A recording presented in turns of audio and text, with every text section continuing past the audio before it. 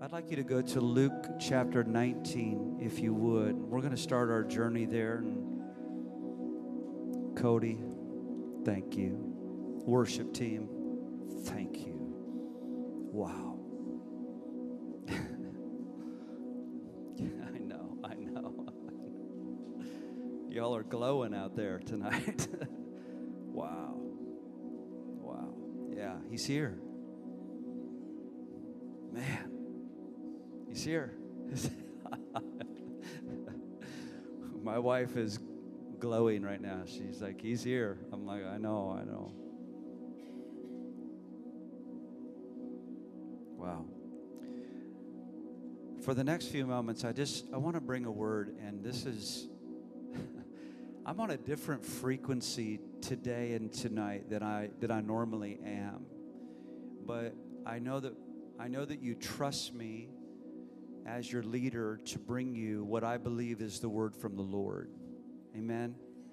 And so tonight I'm on a different frequency that I'm normally pumping at. But this is what the Lord desires to push through my heart tonight. And if you're taking some notes tonight, I want to speak to you for the next few moments about this. God knows your address. I'm in Luke 19. Thank you, Lord.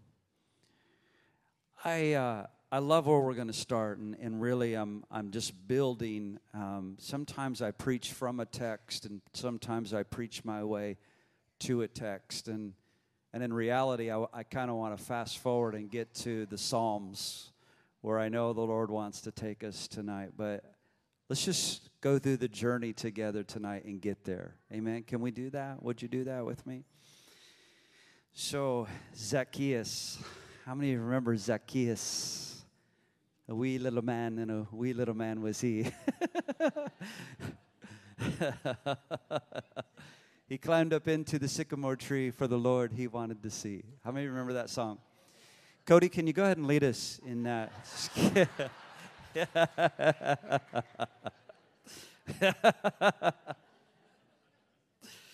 You led us one week, and Jesus loves the little children. I thought you'd be ready for Zacchaeus.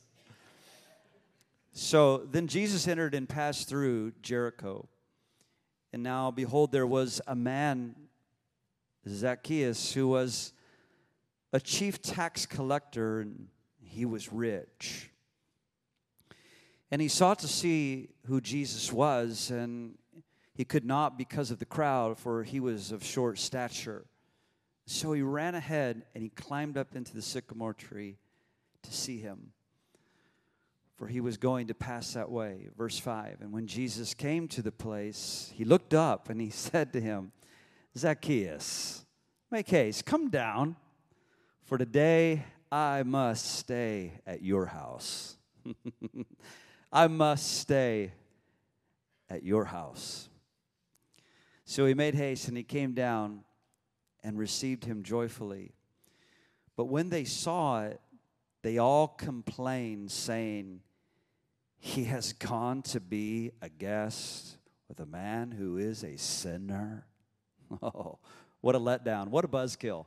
I mean, Jesus really threw a wet blanket on the crowd, didn't he? Whoa, he's going to his house? And then Zacchaeus stood and he said to the Lord, Lord, look. He says, I give half of my goods to the poor, and if I have taken anything from anyone by false accusation, I restore fourfold. And Jesus said to him, today salvation has come to your house, because he is also a son of Abraham. Verse 10, for the Son of Man has come to seek and to save that which was lost. Oh, isn't that beautiful? Read it together with me. For the Son of Man has come to seek and to save that which was lost. Powerful words. Notice in verse 2, it says that he was a chief tax collector. That's very important because that actually made Zacchaeus a social outcast and a religious outcast. He was much like Matthew because Zacchaeus was actually cooperating with Roman occupational government over Rome. And so he was hated. He was blisterly hated by the Jewish people. And how many of you just love everything about Jesus? I love this, and I love the text, and I love the feeling of the text. And you know, how many of your lives have been really impacted by the Chosen series? Yeah, us too. It's a favorite at the Gibbs house. There's this beautiful interaction of relational context. It is the anointing. It's so powerful how they write these stories, and you feel the drama of relationship. And when I look at this, I was thinking so much of The Chosen, and because it's been so beautiful. But as I was reading this text today, I could just see Jesus coming in, and I could see this little man, this smaller man, running to see Jesus and cutting through and finding his place through. I could just see the Lord and his interaction with him. And I love these words. Jesus says to him, "Today I must stay at your house. I must stay at your house." We often tell testimonies, or we often hear testimonies of when we found God. How many of you know that? A lot of testimonies when we found God, but in actuality, it really wasn't us that found God at all. Can I get an amen? It was actually that we had a collision course with the God who all along was on the quest for our heart. Come on, can I get an amen? Come on, go ahead and give him praise. That's who our God is. That's who our God is. He was seeking us. He was seeking us out. And I love Jesus' interaction because he saw Zacchaeus seeking him, but Jesus was hungry for him. Jesus had an appetite to stay with Zacchaeus, an interaction, and wanted to stay at his house. And what we find out all along is that God has been on a quest for us. He has been on a quest for our heart. He is hungry for the souls of men. The Spirit of God is hungry and on a quest for children and boys and girls and families to encounter him.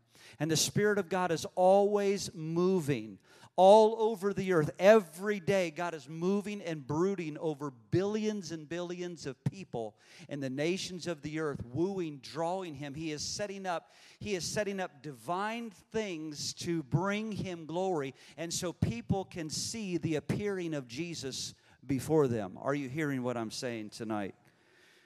God seeks us out. He knows how to find you. I want to remind you of that tonight. God still knows how to find you. He knows where you're at. There isn't anything going on in our world that God is surprised by. He knows every shred of every detail that we are facing in our lives right now. And aren't you happy about that? God finds people in very peculiar places. I'm speaking to you tonight about God knows your address. And I want to take you into a short story that's going to help carry us, I think, through the way where we're going to go tonight. And in 1980, the Gibbs family was living on the Illinois River. These are some important pieces of the story. 1980, we're living on the Illinois River in our hometown. The bridge was 3 blocks south of our home. So we were 3 blocks north, and the river flows south. Catch those directions. The river flows, and we live 3 blocks of the... All right, praise God. That's it. That's the benediction. So, Illinois was actually in a record drought. The water table, the water mark in the Illinois River was at an epic low. And that particular summer, in this house that we lived at, there was only one thing between us and the river, and it was the levee and the railroad tracks. And every night, my bedroom would shake at the quaking and the sound of the trains just whistling through there.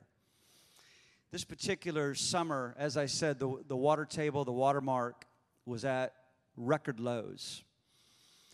And that particular night, my brother and I, we were sharing a room, and we were in the back of the house. And I happened to look out the back window and saw something that was frightening. And I ran in and told my dad, someone or something is in the backyard. And like a flash, he just jumped out of his bed and ran through the kitchen, ran down to the back porch. And he went out into the night, and he grabbed a hold of someone in the dark and pulled them into the light. And it was a woman. She was soaking wet, and she was covered head to toe with thick river mud. My dad brought her up into the kitchen. My mom came out. My mom called the police immediately. And my dad was asking her, what has happened to you? Where did you come from? What are you doing here? What are you doing here? Where did you come from? What happened to you? She was in total shock. She could not speak to us for a while. And she was terrifying to look at. She was covered in thick river mud, head to toe. But you could see the whites of her eyes really well. The cops arrived, and my dad is interviewing her.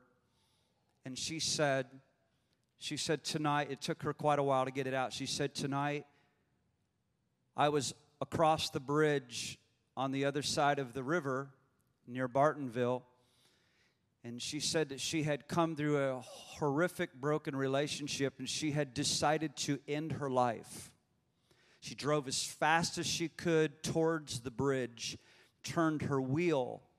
Her car went end over end over end over end, 5 to 6 times in the cornfield. The entire car was demolished. She walked out of the wreckage of that car without one scratch.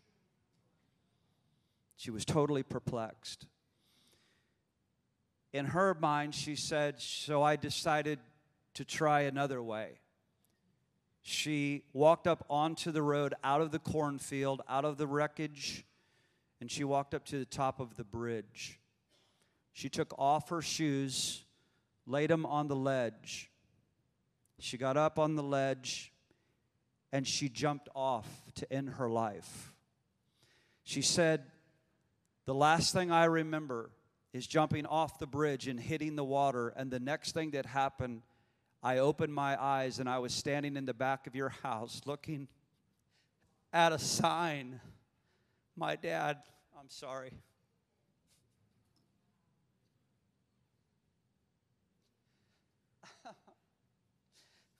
My dad had posted a sign of Joshua 24:15. As for me and my house, we shall serve the Lord. And that woman opened her eyes. She hit the water. She opened her eyes, and she was standing at our back door.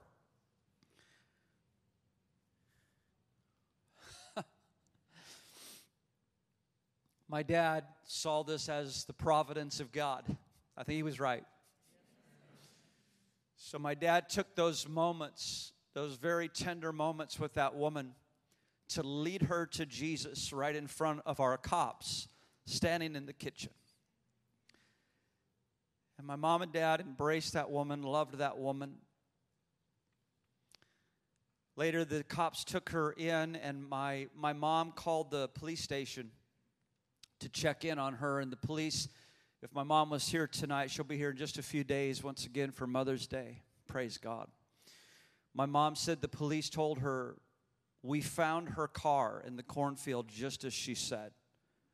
And we have just found her shoes on the top of the bridge on the ledge, just as she said. God knows your address. He knows right where to find you. And here was a desperate woman who was at the end. She was at the end of her story. She was at a dead end. She had no hope. But because of the grace and the goodness of God, do I completely understand it? Is there anyone in here that completely understands the grace and the goodness of God? Can I see your hand? That's what I thought. Me neither. It's more than we can fathom. I believe that when she hit the water and she went into that mud, the angels of God took a hold of her, picked her up, and traveled her 3 blocks north of the bridge to our house. If the river would have been at full water mark, she would have hit the water, went into that mud. Her body would have went south for miles, and they would have found her maybe days or weeks later. But the river was at a record low in drought.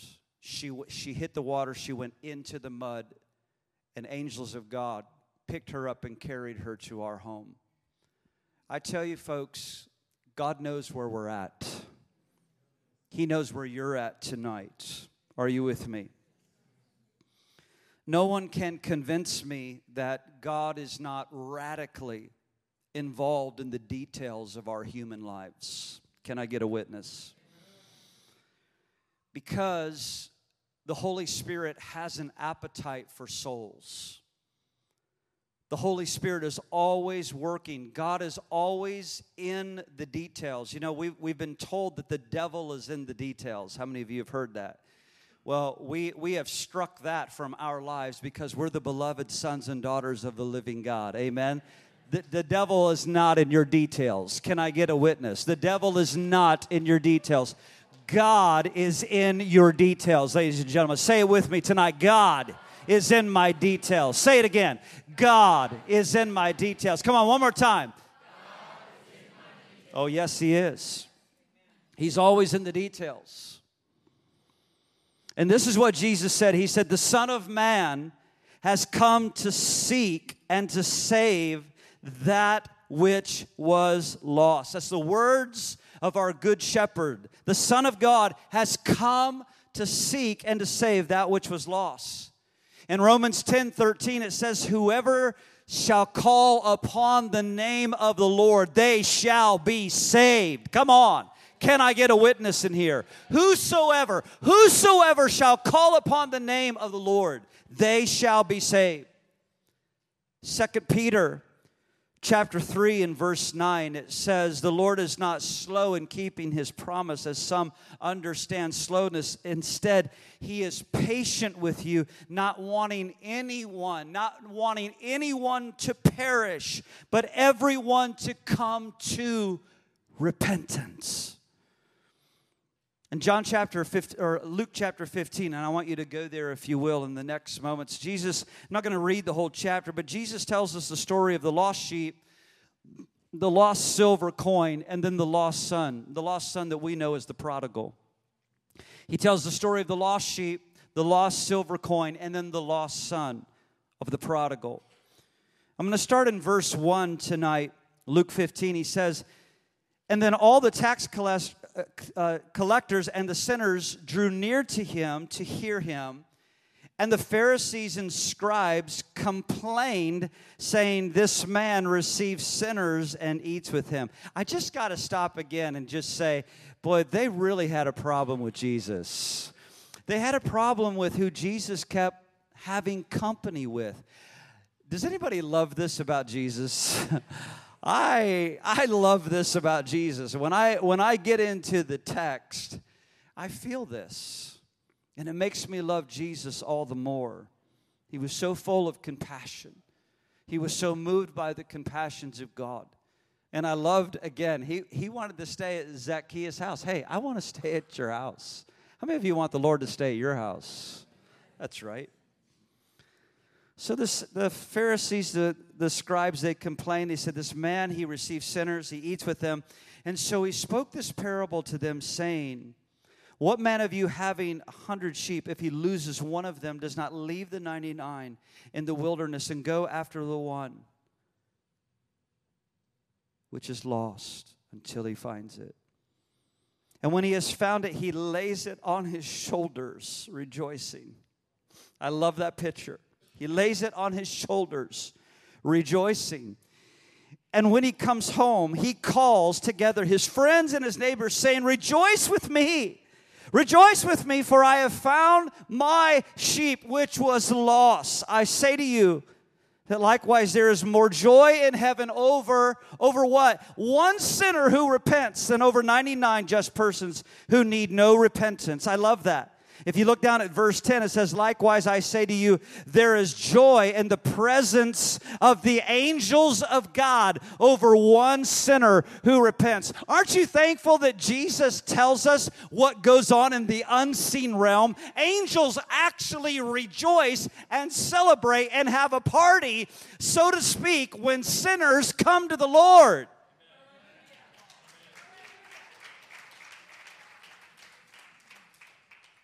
But I love the picture that Jesus is painting. I love this because if one is lost, he says, oh, the shepherd is drawn out.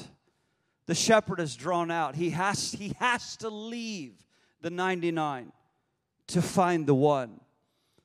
I'll tell you tonight, God knows how to find us. Now, you think that I'm talking just about the lost tonight. So stay with me. He knows how to find us. If God can find Moses in the wilderness of Midian, and where was Moses at the time? Moses has now fled from Egypt. Moses has fled from Pharaoh's wrath. And now Moses is battling with his own identity. He's battling with his own purpose. He's battling with his own assignment. He's battling with who he is as a man, his own identity as a man. And yet God found him in Midian amongst Jethro. And there he was, shepherding the sheep out in the wilderness. I want to tell you something. God can find you. God can find you. God found this teenage shepherd boy who loved his harp. He was a songbird. Couldn't shut it off. Couldn't shut it off. Morning to night, who knows? Maybe David sang through his sleep. I don't know. But this young shepherd boy, this songbird, had songs to the Lord. And he ministered to the Lord in the fields of Bethlehem. And those praises reached to the heart of God. And God found this young shepherd boy. I mean, sometimes you could think, man, what I'm going through and what I'm doing is so insignificant. You can think in your life, what I'm doing, what I'm going through is so insignificant. Do you think David ever felt like that in Bethlehem while he was tending the sheep? That perhaps, lend me a little bit, maybe, that what he was doing insignificant? And yet, there he was in Bethlehem, not knowing that in 1,000 years later, from where he was sitting in the fields of Bethlehem, watching over the lambs, the very Lamb of God would be born there in a stable. You don't always know actually what is happening and transpiring in worship.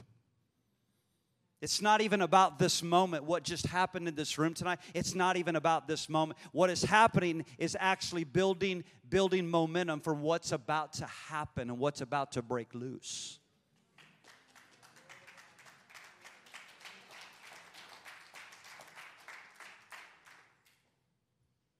God can find you. God found Gideon threshing wheat in a wine press. There's something wrong with that. And Gideon was complaining. How many of you have ever complained? I call it prayer.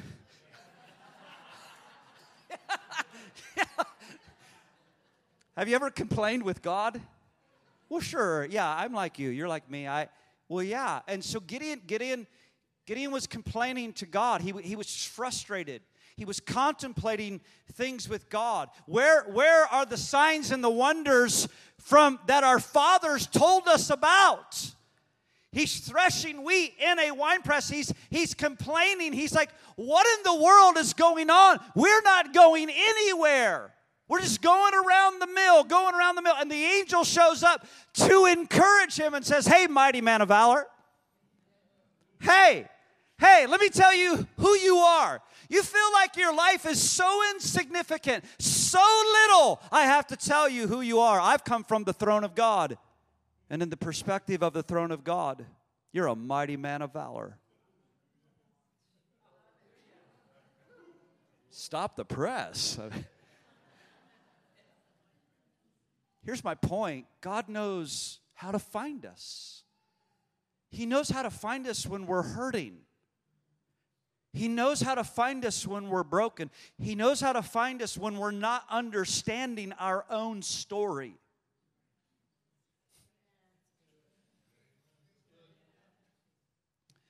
Mary Magdalene, and it's actually, Mary was from a little village or a city called Magdala. It's right on the Sea of Galilee. So when it says Mary Magdalene, it actually means Mary from Magdala. And Jesus found her. And we are told about her life that she was possessed and tormented by 7 demon spirits that controlled her and afflicted her. And as the Chosen does so absolutely beautiful when she speaks to Nicodemus, and she says, I can't explain it. I was one way before, and now I'm this way. And the thing that happened in between is I met him. Jesus found her. Jesus knows where to find us, ladies and gentlemen. When life is so troubled, when life is so afflicted, when life is feeling like we are experiencing the pressing and the crushing. We are literally in a Gethsemane generation. Gethsemane means the oil press. It means the Gethsemane, the Garden of Gethsemane. It literally means the oil press. I said it in prayer earlier. The destiny of a grape is not to remain a grape. The destiny of a grape is to become new wine. And the destiny of an olive is to what? It's to become fresh oil. And we're in a time, see, God can still find us when we're in the press and when we're in the crunch of life. He knows our address. He can still come and find you and free you. Or maybe you feel like you're going through the mundane.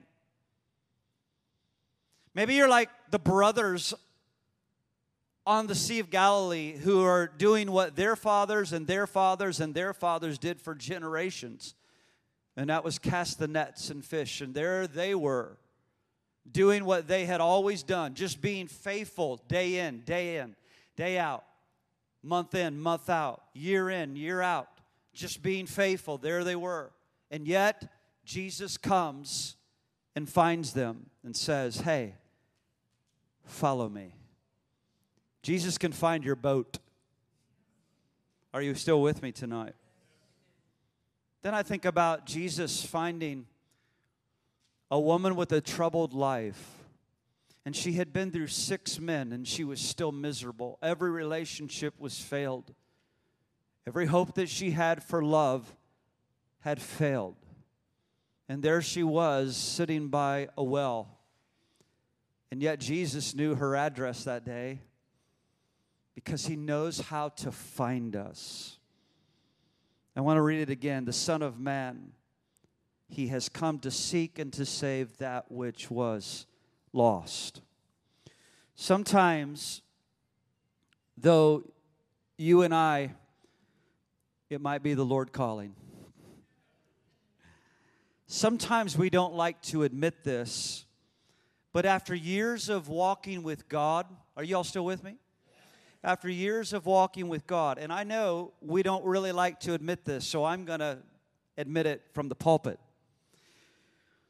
We don't like to admit it, that after years of walking with God, at times with difficulty, with obstacles, with circumstances, with being battered in life, with trials, with problems, with relational issues, occupational issues, everything that we go through, sometimes we start thinking that God has actually misplaced his address book, and he's not able to find us any longer. And we pray things like this: God, where are you? Okay, I'm the only one that's prayed that. God, oh, I see that hand in the back. 2 of us tonight. God, where are you? Do you still know my address? God, where are you? God, people cry out, God, this marriage failed. I never saw myself living through a divorce or being alone. I never saw myself having to raise children on my own. God, where are you? Or it sounds like this: God, I received this unexpected diagnosis from the doctors. This makes absolutely no sense to me. God, where are you? God, I lost that job. I lost that opportunity. I lost that place of favor. What do I do now? God, where are you?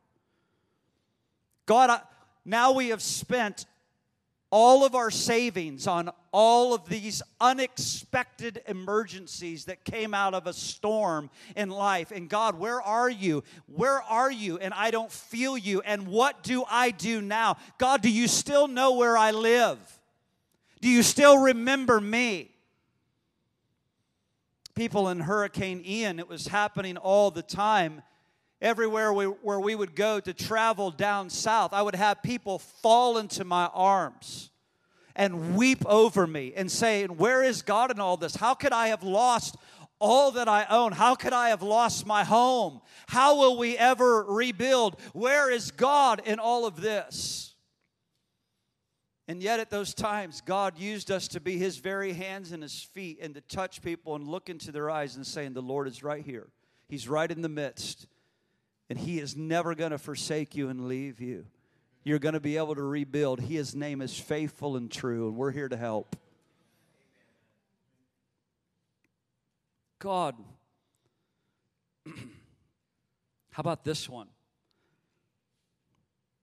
God, I did what you asked me to do. I did what you asked me to do, but it didn't actually work out for my benefit. God, I know you wanted faithfulness, but I thought that there was actually more in mind when you asked me to do this. I was looking for that blessing on the other side of it. God, I was faithful. I did what you asked me to do. Now what? Or maybe it's something like this. Maybe it's literally like a John the Baptist moment. This is a hard one.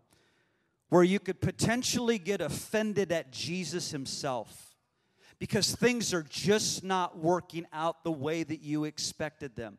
Because John the Baptist found himself in prison. In prison. And his disciples visiting him and saying, go to Jesus and ask Him, is it really He, or should we now look for another? It means that he was perplexed at the situation and the trials that he was going through. And now doubt was coming. Have you ever been there? And what happens is we all have the opportunity to get offended with Jesus Himself. And we always have to work in every situational thing in our life to make sure we're freed from offense from other people. But when it comes to being offended with even Jesus Himself, now we're at a whole nother level. Matthew chapter 11, verse 6, this is what Jesus said. And blessed is he who is not offended because of me. Blessed is he who is not offended because of me. He was speaking directly to John in that context. And I want to say something. I'm not gonna stay here long. And I may visit this in the weeks to come. But ladies and gentlemen, things are intensifying in our world. And there is going to be plenty of offense, opportunity to be even disappointed with God how things are working out. God, I didn't expect this. I didn't see this. I want to tell you some good news tonight. Jesus can still find you, and Jesus knows your address. All right. God is saying to us tonight, I know right where you are. God wants to say to someone tonight, I've never left you. God wants to say to somebody in this place tonight, I have never forsaken you. I will never leave you. God wants to tell somebody, I am faithful. I am still faithful to you. And I will always be faithful to you. God wants to say over somebody tonight, I do not lead you to dead ends. I do not lead you to dead ends. I am still your Savior. I am still your protector. I am still your provider. I am still your healer. There isn't anything that's going on in your world or your life right now that the Lord is unaware of. And He knows how to find you. And He will find you. And He will meet you. His name is Emmanuel. Does it still mean God with us in May of 2023? Or are we still current with that? That hasn't been canceled, has it? Yeah, it still means God is with us. God is with us. I have to walk with a lot of people in shaking. My phone fills up with problems. My phone fills up with problems. My life is meeting with people that are going through the turbulence, when it's difficult, when there's challenges, when there's trouble. I want to tell you tonight, ladies and gentlemen, God is faithful. God is faithful. He knows right where you're at. We don't like to admit it, even when we've been walking with God for many, many, many years. You know, you can walk with God for many years and hit places where you feel all alone. God, I don't understand this. I don't understand this. This is even offensive to my mind. I don't understand this season. God, this doesn't make sense to me. That's why it's a faith journey. But the just shall live by faith. The just shall live by faith. Proverbs chapter 3, verses 5 and 6. Maybe you know it so well. Maybe you don't. But it says, trust in the Lord with all of your heart. That's what faith is. That's what faith is. It's trusting in the Lord with all of your heart. When things don't make sense, trust in God with all of your heart. And then don't lean into your natural understanding. Don't do that. Don't lean into your own understanding. Don't lean to be led by the circumstances. And I don't want to get ahead of myself, because God doesn't want us to be people that are led by circumstances. He wants us to be led by His voice, by His presence. He says, but then acknowledge God in all your ways, and what He'll do is He'll direct your path. God is going to direct our path in these months and years to come. Do you believe it? Do you believe it? Hebrews 10:38 says, now the just shall live by faith. Our faith has to be anchored in Christ alone. That may sound overly simple to you, but I want to say it again. Your faith has to be anchored in Christ alone. Everything else, ladies and gentlemen, in this hour is going to shake out. It's going to shake, and it's going to shake, and it's going to shake. Everything that's built on Christ is going to stand. The man who builds his house upon the rock. The man who builds his house upon the rock of the revelation of the Lord Jesus Christ. His life in his house is going to stand in this hour. Everything else will fall apart. Come on. Psalm 112. I'm going to read it out of the ESV first, and I think behind me I gave him the NIV, but I'm going to read it out of the ESV first. It says, for the righteous will never be moved. Woo! The righteous will never be moved. He will be remembered forever. He is not afraid of bad news. His heart is firm trusting in the Lord. His heart is steady. He will not be afraid. I love that word steady. It's anchored. You're not drifting. You're not drifting. Your heart is steady. Why? Because you are trusting in the Lord. When things don't make sense, you are still trusting in the Lord. When things are hurting, you're still trusting in the Lord. You exalt the word of the Lord over your loneliness, over your pain, over the misunderstanding. You exalt the word of the Lord. Lord, I trust you with my life. God, you are worthy of my life. God, you are worthy of my trust. And I'm willing to let go of even the things that I prefigured how it was going to work out on the other side. Are you still with me? Until he looks in triumph on his adversaries. Now, let me read it out of the NIV. Surely the righteous will never be shaken. Man, make that confession. I will never be shaken. Come on, make that confession. I will never be shaken. And they'll be remembered forever. They will have no fear of bad news, but their hearts are steadfast. There's another powerful word. Steady, steadfast. Say steadfast. Trusting in the Lord. Their hearts are secure. I love these words. Their hearts are secure. They will have no fear. And in the end, they will look in triumph on their foes. In the end, they will look in triumph on their foes. Here's a big point tonight. Big point. God does not lead us by circumstances. If you're taking notes, write it down. God does not lead us by circumstances. God leads us by His Spirit. God leads us by His presence. He leads us by His Word. He leads us by His voice. God leads us by His peace. That's how God leads. God does not lead us by circumstances, because when you get in storms in life, and every one of us get in storms in life, people get led then in the storm by dissatisfaction. They start being led by impatience or dissatisfaction because of the circumstances.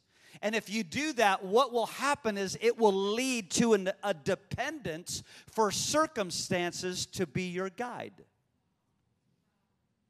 rather than the peace of God, the Word of God, the presence of God, the peace of God leading you, anchoring you, steadying you.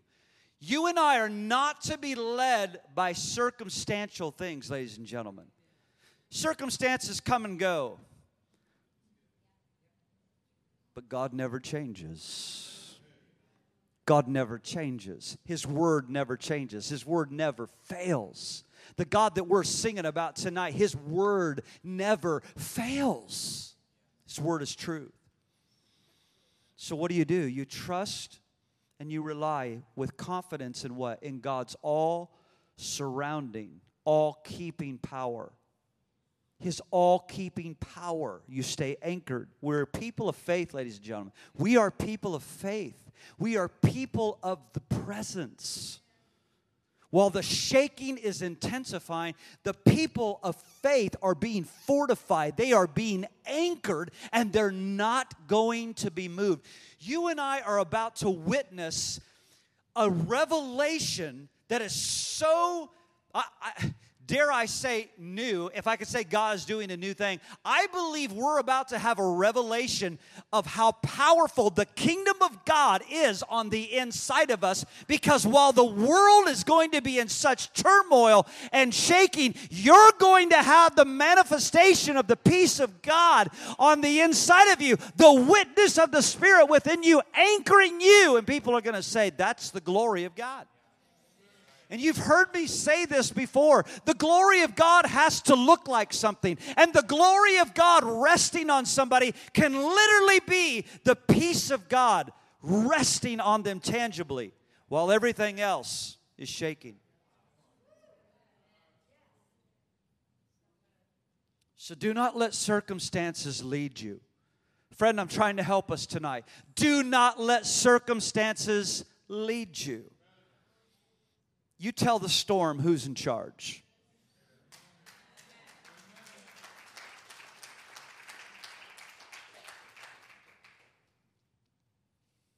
Jesus still walks on the waves.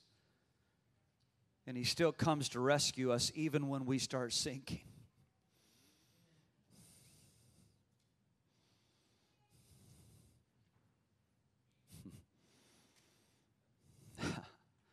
I wish right now I could just throw the mic to Peter and let him preach a little bit about what it is to hear from God and walk out and then get afraid and take your eyes off the Lord and begin to sink.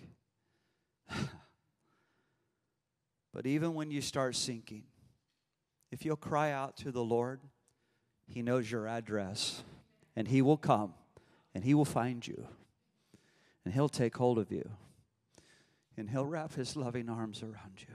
Say, I'm right here. You're not alone. That was a lie. You're not alone. That was a lie. You're not abandoned. That was a lie. You're not full of fear. That was a lie. God has not given you a spirit of fear, but of power and of love and of a sound, balanced, steady, anchored, steadfast mind.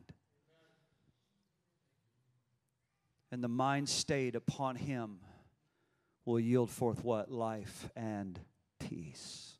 Amen? I have good news for you tonight. God knows your address. Psalm 139. Psalm 139. Does God really know where I'm at, Brian? Does God really know where I'm at? Does He really know the fight that I'm engaged in right now in my life? Yeah, He does.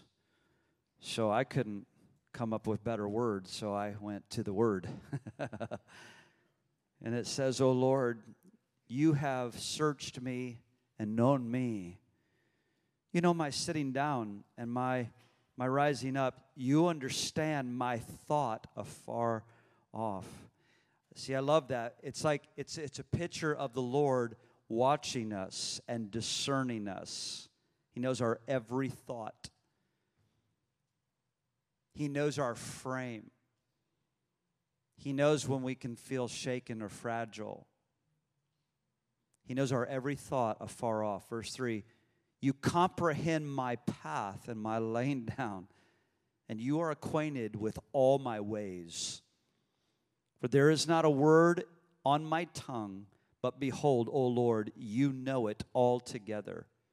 You have hedged me behind and before, and laid Your hand on me. Well, that's quite a picture, isn't it? He goes before, and He's our rear guard, and then He covers us. Isn't that powerful? And You laid Your hand on me. Such knowledge is too wonderful for me. It is high. I cannot attain it. Where can I go from Your Spirit? Or where can I flee from Your presence? If I ascend into heaven, You are there. If I make my bed in hell, behold, You are there. If I take the wings of the morning and dwell in the uttermost parts of the sea, even there Your hand shall lead me, and Your right hand shall hold me. If I say, surely the darkness shall follow me, even the night shall be light about me. Indeed, the darkness shall not hide from You, but the night shines as the day. The darkness and the light are both alike to You. Are you seeing what He's saying? He's saying, God, Your glorious presence is so magnificent. Darkness can't even hide me because there is such illumination over me because of Your presence. Verse 13. For You formed my inner parts. You covered me in my mother's womb. And I will praise You, for I am fearfully and wonderfully made. Somebody say amen to that. Marvelous are Your works, and that my soul knows very well. My frame is not hidden from you. And when I was made in secret and skillfully wrought in the lowest parts of the earth, your eyes saw my substance, yet being unformed. And in your book they all were written, the days fashioned for me, when as yet there were none of them. Are you seeing that? Does God know where you are? Does God know you? Does God know your address?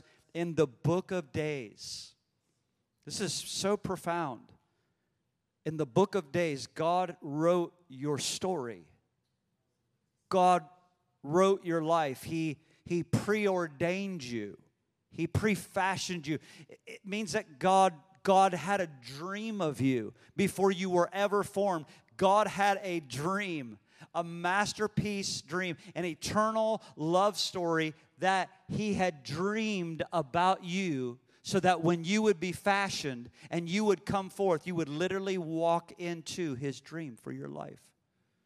In Ephesians chapter 2, it says that we are God's masterpiece. Paul uses the word in Ephesians. He says, we are God's workmanship, which it literally means masterpiece. We are God's workmanship, created for good works, which God prepared beforehand that we should walk in them. In the book of days, God preordained.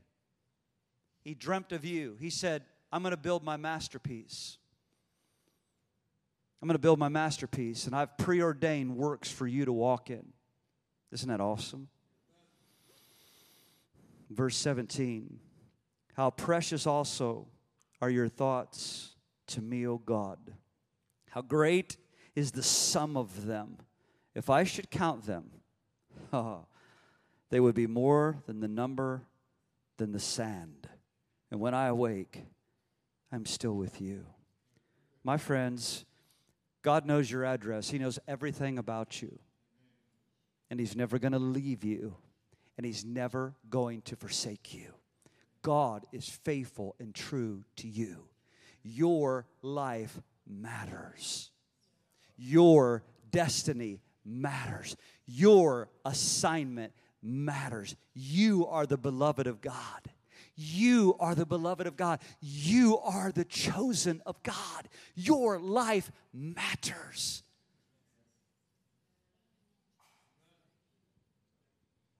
God said, I'll never leave you. I'll never forsake you. Jesus said, surely I'm with you always, to the very end of the age. I'm with you always. Just want to go back to the front of this train before I end this tonight.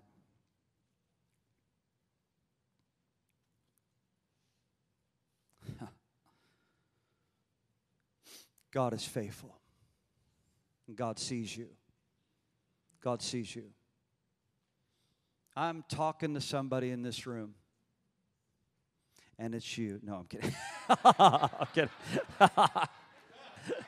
I've always wanted to do that. Thanks, Darlene. And it's you. No, I'm teasing.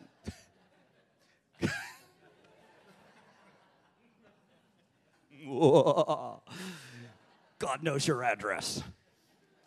He knows. He knows right where you're at. He knows. And He feels your feelings. And He feels your affections. He feels it. He knows us. He knows our frame. And there isn't anything that you're walking through that God is not aware of. And He is with you in the midst of it. He's in the midst. Where's God? Where's God? He's right here. He's right here in the midst. And He's taking you by the hand. And He's leading you because He is the Good Shepherd. The Son of Man was sent to save, to seek, and to save that which was lost. Amen. Lord, we just thank you tonight for your word. And I have trusted you, Holy Spirit, to just be the messenger for your people tonight. And I know, Lord, you've exceeded even what I've said, and I thank you for that. And I thank you, Lord, that you are strengthening and encouraging your people. Now you're giving them confidence, Lord. And Lord, we will not be shaken. We will be steady. We will be steadfast. We will be immovable. For Lord, the future does belong to the righteous, and the righteous will never be moved.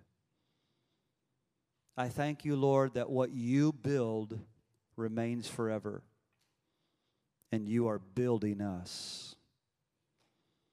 I bless your people, Lord. I speak the strength of God over you. I speak the confidence of God over you. I speak that every lie that the enemy has been trying to get you to agree with be severed off of your life. And that the illumination of God's word and God's truth comes to you, comes to your spirit now, comes to your spirit tonight. Even as you're resting, that the ministry of the Holy Spirit tonight will set you free from every lie of the enemy. God is with you. God is for you. God is with you. God is with you. God is for you. He's not against you. He's not against you. God is for you. He's with you. In Jesus' name, amen. Amen. Amen. I want our ushers to come at this time. Let's serve the people. If you need an offering envelope tonight, you can lift your hand high. We want to serve you. If you need an offering envelope tonight, we want to serve you. There you go. Hands all over. There you go. Thank you, ushers. You can open your app right now. You can give directly on the app. The Victory FLA app. Do we have some announcements, honey? I know we got some great things. Come on, honey. I know we've got some great things happening tomorrow. The ladies are gathering for the mother-daughter time. That's going to be a beautiful time. The men are meeting. Amen. Sorry, I'm giving announcements. Go. All right, yes, our men's house fire is tomorrow at 2 p.m. at Rick Bruner's house. Shane will be bringing the word. And it will be a great time. I know it always is. And the food is amazing because Miss Kelly helps with that. So you can register on the app or website or get more details there. The mother-daughter gathering, our Mother's Day gathering, is tomorrow. We're really looking forward to it. We're calling it the Gift of the Dove. I'm going to be sharing, and it starts at 2 as well. And you can still register on the app, but we can't guarantee that you will be at this time, that you will be able to paint a canvas, as we are going to be doing some fun stuff. We're going to bring some food, bring something to share. We're going to have some fellowship. I'll be bringing the word. And then we're going to be painting a dove. And we have a wonderful artist coming, Rebecca Riley. She's connected with our Sarasota House of Prayer. She's a wonderful artist in the region, and she's going to be teaching us how to paint this dove, and it's going to be a lot of fun. So we want to encourage you to come out to that, and don't forget to bring your money, all the ladies who did sign up to paint. So also, we have an evangelism training coming up Saturday, May 20th at 3 p.m. It's going to be in the Oasis room on the campus, and no registration is necessary, but we do encourage you to come if you are wanting to go out on the outreaches and our outreach times. We do encourage you to come. Each training is different and unique, and Shane does lead that, so we encourage you to be a part of that. And then also Financial Peace University is coming up. It's going to be starting June 3rd, and it is going to be from 3 to 4 p.m. for 5 weeks. It's going to be taught by Michael Conway, and you can register on our app and website as well. Okay. Let's come on up, Mike. He's just going to share a little bit.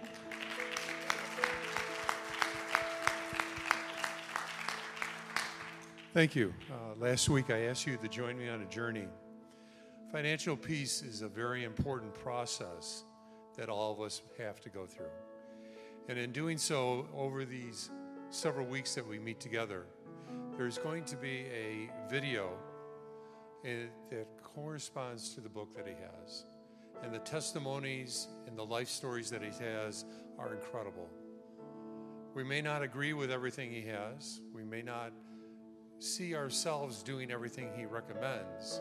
But the mere fact that we can come together, examine, and put a personal touch on it is a very important thing to do. So please go in the app, sign up, so we know how many people are coming. Thank you. Awesome. Thank you. And just want to make the last announcement we have is our Israel trip. We are less than a month away from when our registration closes. So if you are interested and you want to jump in, make sure that you do that before the deadline of June 3rd. We're very excited. We're just right around 4 months away from when we leave. So woohoo, it's getting there. It's going to go by quick. So the summer is going to be gone before you know it. So we just want to invite you out to a journey of his presence, to go to Israel with us and to tour the Holy Land and to see where Jesus walked on water and where he was buried and rose again and so many things. I don't want to get started or I'll. But yes. But it's such a wonderful time. There's nothing like being in Israel and being there. And the Bible comes more and more alive to you. It's a beautiful thing. So pray about it and see if the Lord desires you to come with us. It would be wonderful. So the Life Amendment is also in the foyer. If you want to pick up a petition to sign for that, we're going to be talking a little bit more about that next week as well and highlighting that a little bit more. But it always is in the foyer for you to pick up some petitions and find people to sign them.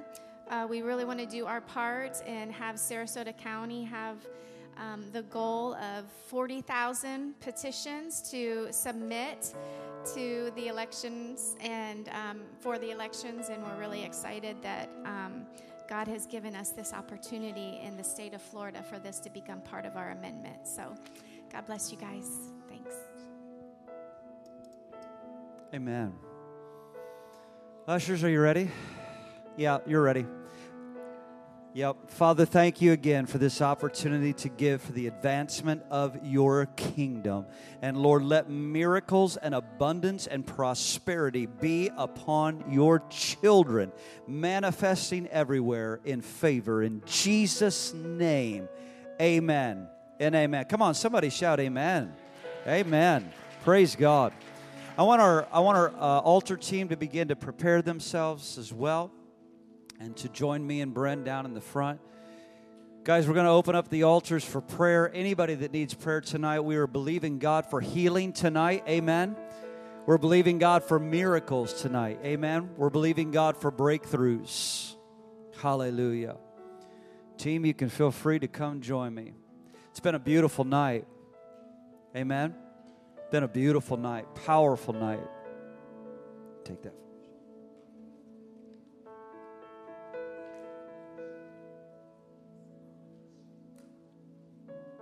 Let's stand together.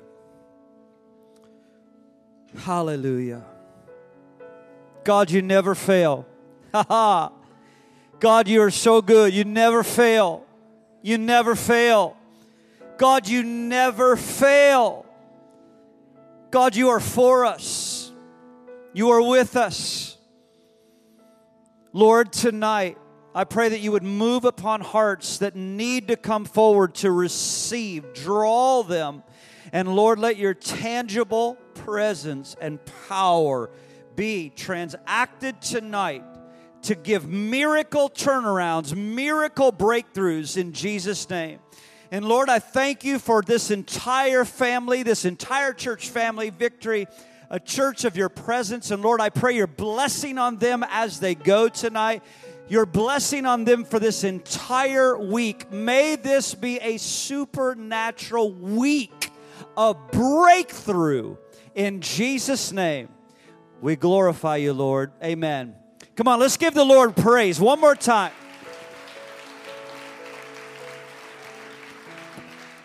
Good night, everybody. Altars are open. God bless you.